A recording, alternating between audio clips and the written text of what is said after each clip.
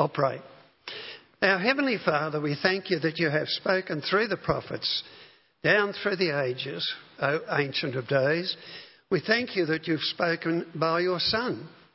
We thank you for his teaching, his death, his resurrection, the righteousness that we have in him and the promise coming. And Heavenly Father, we now pray that you'll speak by your Spirit as we look at your word. And we ask this for Christ's sake. Amen. Well, as we read this passage this morning, we've actually got two conversations going. There is the obvious conversation between Gabriel and Mary. And I'll read that little conversation, verse 26 to verse 27 in Luke chapter 1. In the 6th month of Elizabeth's pregnancy, now that was a relative of Mary, in her pregnancy, God sent the angel Gabriel to Nazareth. So here we have a messenger from the presence of God, and he's going to come to Nazareth, wherever that is, on the edge of the sort of promised land, sort of, to a virgin pledged to be married to a man named Joseph, who happens to be a descendant of David. The virgin's name, the young woman's name, is Mary. Well, that's one conversation. As we read the passage, Gabriel is going to be speaking to Mary. Mary's going to be speaking to David. Now, there's another conversation implied in the background. The fellow who wrote this particular Gospel and Acts of the Apostles, he is also speaking. What he is doing is he is writing to a man named Theophilus. He's called Most Excellent, so he's probably some sort of official in the Roman Empire, saying, look, I'm telling you about the certainty of things that you've heard about. Let me read. This is chapter 1, verses 1 to 4. Many people have undertaken to draw up an account of the things that have been fulfilled among us, just as they were handed down to us by those who from the first were eyewitnesses, they've seen it, or servants of the word, preachers of the word. With this in mind, since I myself, Luke, the doctor, I myself have carefully investigated everything from the beginning, I too decided to write an orderly account for you, Most Excellent Theophilus. Some people's names have meaning. Theophilus means friend of God. So he's speaking to Theophilus. But just keep in mind, there's a few friends of God who might stand behind him and read these words, so that you may know the certainty of the things you have been taught. Well, I'm now going to give you 3 headings. The last one's a bit longer than the other 2. That shouldn't be like that in sermons, but I know it's just a little bit longer. I'm going to talk about the word.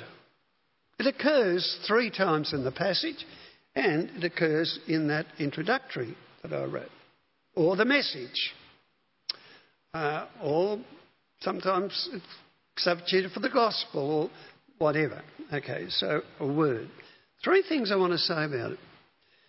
The first thing here in verses 28 to 30 is it was a word that troubled.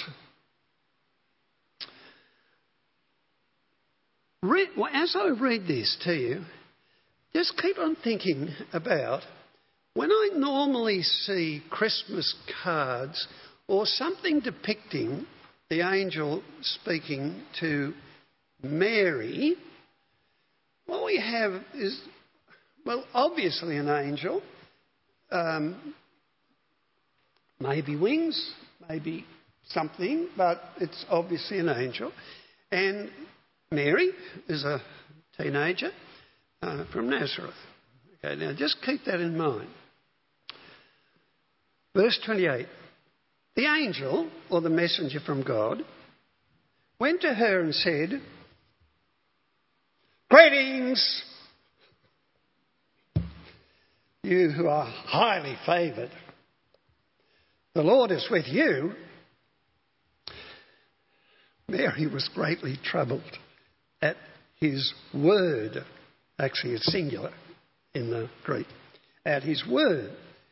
And wondered what kind of greeting this might be. But the angel said to her, "Don't be afraid, Mary. You have found favour with God." Now, can I just say, to be pedantic, it's not the appearance of the angel that scares her. It's the word that he speaks scares her or troubles her. Okay?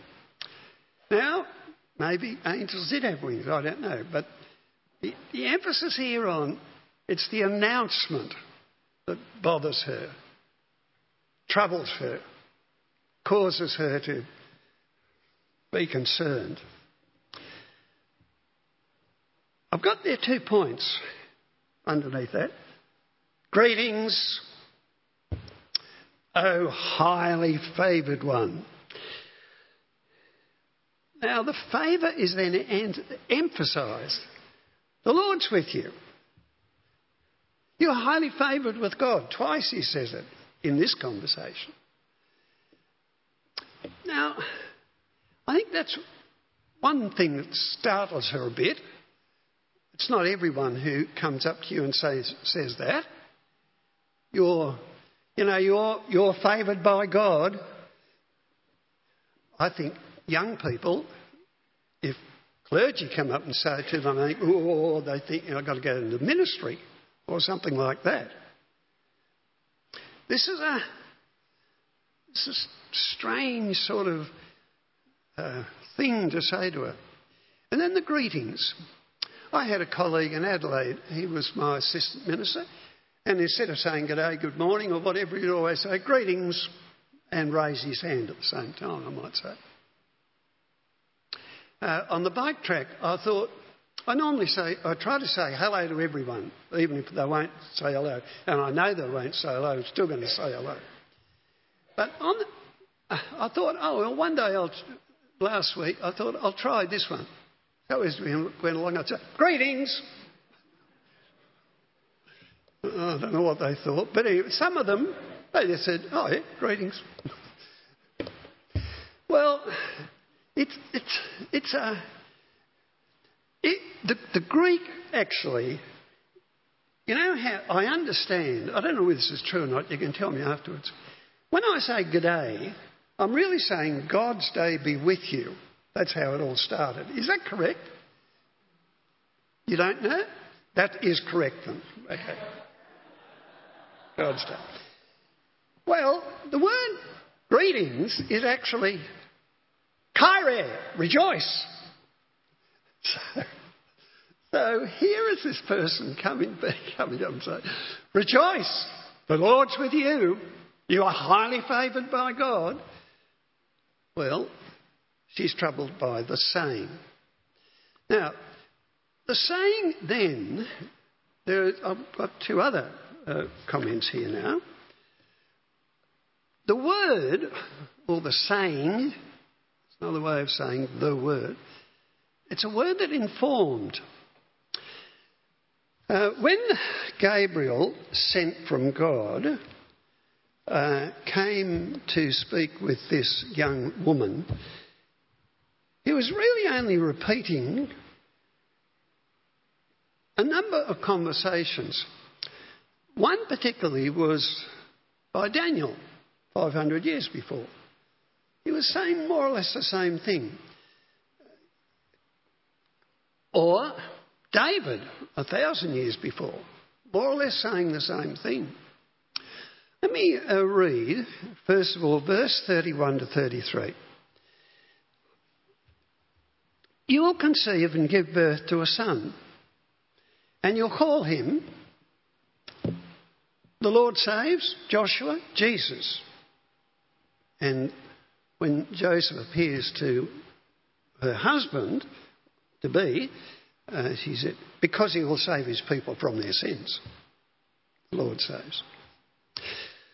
He would be great.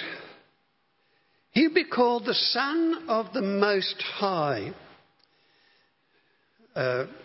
In those days, there were many gods of the various nations.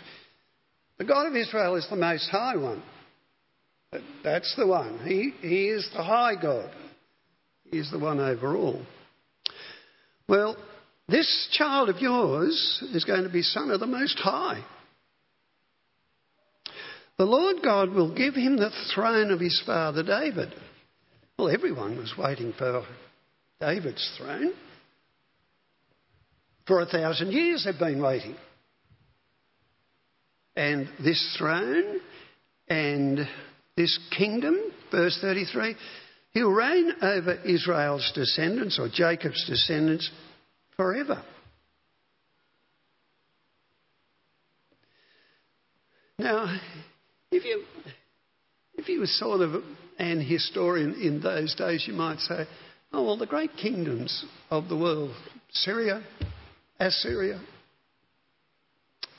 Babylonian kingdom, Greek kingdom, Roman kingdom. In our day, you might say, oh, British Empire, Russian kingdom, Chinese kingdom, United States. Well, he's going to reign over all of those kingdoms forevermore.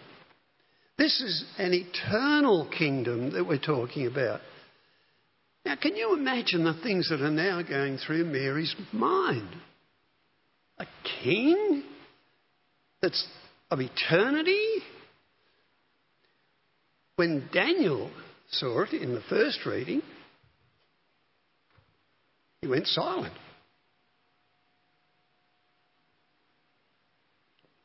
Couldn't think. This kingdom is going to be an eternal kingdom. Now, Daniel writes, I'll just read 7:13 and 14. In my vision at night I looked, and there before me was one like a son of man, looks like a man.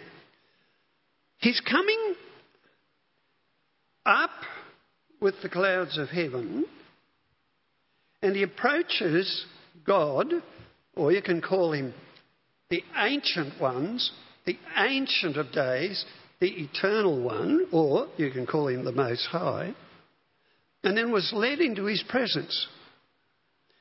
He was given authority, glory, sovereign power. All nations and peoples of every language worshipped him.